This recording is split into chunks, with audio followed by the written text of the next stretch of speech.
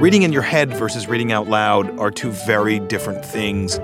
And you come to the realization that certain words just should not be grouped together. There's a lot of emotional moments for me in this book, and I think it will be apparent to the listener. I'm proud that I was able to narrate the letter to my mother at the end. I think that brings together a lot of ideas I have about American healthcare. Welcome to This is the Author, where authors talk about narrating their audiobooks. In this episode, meet former deputy editor of Vanity Fair, Dana Brown, mathematician and data scientist Cathy O'Neill, and emergency medicine physician Dr. Thomas Fisher. Press play to hear about the personal moments that made narrating their own audiobooks so special. Enjoy. Hi, it's Dana Brown, author of Dilettante, True Tales of Excess, Triumph, and Disaster. I wrote a television pilot about 10 years ago that was roughly my story set in the magazine business, but it was set in the sort of end of the magazine business. And it was sort of a slightly depressed, middle-aged magazine editor who knew that his industry was dying and he was going to be out of a job soon and was suffering through this sort of existential crisis in his life. I actually sold that show to one of the streaming networks and did a rewrite, and then they never called me back. I was slightly bummed out, and a few people said, maybe you should do the story of the good stuff, like the stuff in the 90s and the 2000s when the industry was thriving and doing really well. And I'll be honest, it sounded like a lot of work, and so I just totally ignored it. But then flash forward, almost a decade or a little less, and I left Vanity Fair in the winter of 2018. And as I write about in the book, there weren't magazine editing jobs out there. To be blunt, at a certain point, I needed some money. And I remembered back to, people mentioning and suggesting, like, why don't you write this as a book? And I put a proposal together, and I thought, well, maybe I can do it. And I didn't want to write some tawdry tell-all about Condé Nast. I didn't want to write The Devil Wears Prada or How to Lose Friends and Alienate People. I felt like that had been done. I kind of wanted to do the opposite, and I kind of wanted to write about how great it was and what a great time it was and how important it was to me and my development, both personally and professionally. And that was it. I sat down and I was petrified to write this book. I've never written a book before. I'm not a professional writer. And in the middle of writing it, the global pandemic hits. And not that I was struggling with the book before that, but it really gave me a moment to sort of pause and step back and take a sort of more honest look at my life as I sort of plowed through the history and wrote it in book form. I sort of like reading it. I think it's fun, and I think I succeeded in celebrating an era that I think deserves to be celebrated. If I had to describe what it was like to record this audiobook in one word, I'm going to have to go with blurry. And the reason I say blurry is, you think you're going to come into this sound room and just sit there and read through it and it's going to be easy. But boy, after you spend 3 or 4 hours doing this, your eyes really start going. And so this has actually been a really great experience, and I don't think we've had any struggles. But boy, I never thought I would be this tired from sitting in a chair for hours and hours on end, but I've just been wiped out. But blurry is the word, because I'm having trouble seeing words right now. There were so many words I had trouble pronouncing, simple words that I have written a million times but realized I hadn't said. I can't think of anything specific. There sure were a lot of them.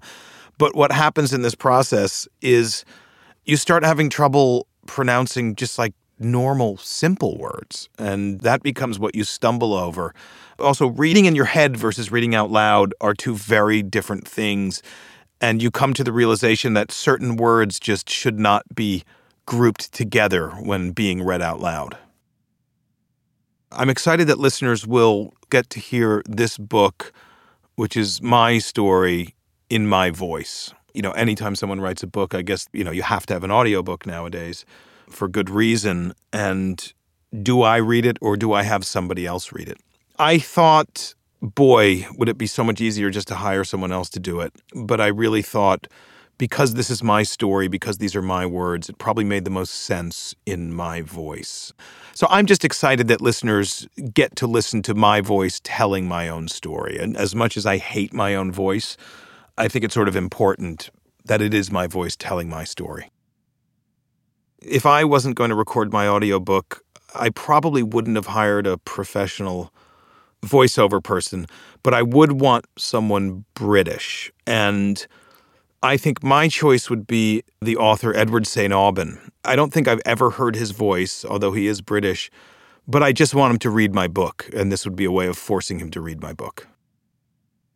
And now, listen to a clip from my audiobook. As I was adjusting to my new life at 44, Anna Wintour's star had been rising steadily. In the early 90s, top-tier magazine editors were New York's movie stars. They were fawned and fussed over wherever they went, covered in the gossip columns like celebrities and in the business sections like industrialists. And Anna was the market maker. She had been the powerful editor of Vogue since 1988, and her ascent had been swift. Wintour was pedigreed. Her father was the editor of London's Evening Standard. She was bred for success.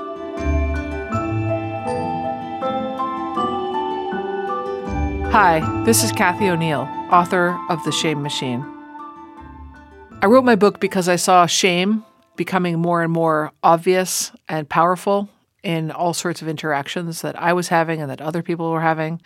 And I wanted to understand, when did it work?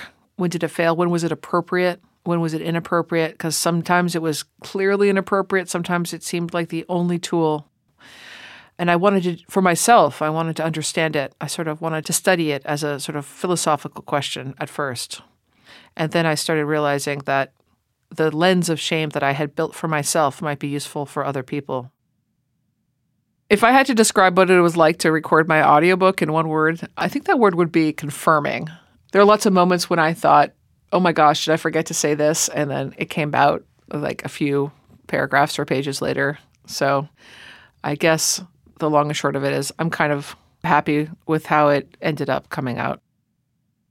I realized as I was recording the audiobook that I had trouble pronouncing catechism, social mores, and there was one other word. Oh yeah, Laura Ingraham. Didn't know her. I always thought it was Ingraham, but I'm kind of glad I didn't know that one. I listen to a lot of audiobooks, and it's kind of annoying when you hear the reader of the audiobook, who isn't the author, emphasize the wrong words or even mispronounce words that are in the wheelhouse of the writer. So I was proud to be able to read it the way I meant it to be heard. And I guess on top of that, there's a lot of emotional moments for me in this book, and I think it will be apparent to the listener when things get emotional, because my regularly husky voice gets even huskier. If I hadn't been able to record my own audiobook, I would definitely have asked Betty White to record it, because she's like fantastic, and I'm really sorry she just passed. I listen to a lot of audiobooks, but I'm such a critic of books that I can't say that I've loved any book that I've listened to. To be fair, I'd include my own books in that category of books I do not love. I think there was one audiobook that I really, truly loved, and that was The Handmaid's Tale.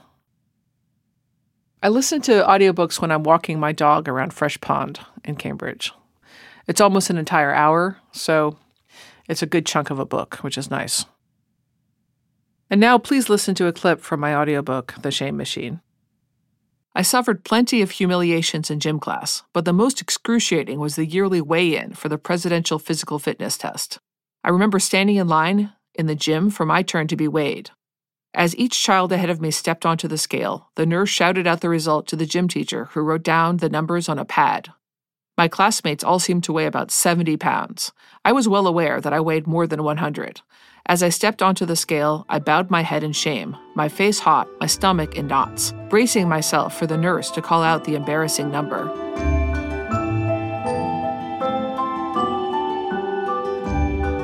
Hi, this is Thomas Fisher, author of The Emergency. I've been a practicing emergency medicine physician for about 20 years. And in that time, I've seen little progress in the care of my patients. While technology and interventions have evolved over time, the wait times, the pace of suffering, and the needs have not changed at all. The book was an opportunity to step back and compile what I've learned and present them to my patients in a way that I hope they can understand. It was also a time for me to step back from my professional career and look at myself. Who am I and what have I become in the 20 years of practice? If I had to describe what it was like to record my audiobook in one word, that word would be exhausting. It's incredibly challenging to remain focused on a page and articulate word by word without improvisation an entire book, and do so in 3 days. Even if the words are my own, I wrote it months ago. I left each day tired, ready for dinner and a nap. I realized I had trouble pronouncing Ira Katznelson. I also stumbled with ambulance regularly, even though it's a word I use every day. I'm proud that I was able to narrate the letter to my mother at the end. I think that brings together a lot of ideas I have about American healthcare. In addition, I'm excited that listeners will be transported back to 2020 and sit with me in March when I first entered the emergency department during COVID. It's a moment that I won't easily forget. If I wasn't going to record my audiobook, I would cast one of two people, Morgan Freeman or Denzel Washington.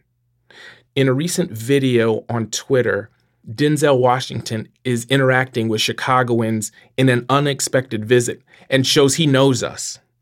I would love to have his voice on this as well. In reality, I don't listen to audiobooks. I really enjoy the physical experience of turning pages and holding my place to come back. I do love listening to podcasts when I take long walks around the neighborhood or along the Riverwalk in Chicago. And now, listen to a clip from my audiobook. We had been waiting for the virus to appear in our ER, but when it did, a heavy pall still fell on the department. Unmasked nurses with long faces spoke in hushed voices and laughed nervously as the patient was directed to room 41, a negative pressure room that had been designed in 2015 to contain Ebola. The negative pressure in the room keeps the patient's air from contaminating the rest of the department. And the room has a window and microphone in the wall so that we can communicate with the patient while remaining safe outside.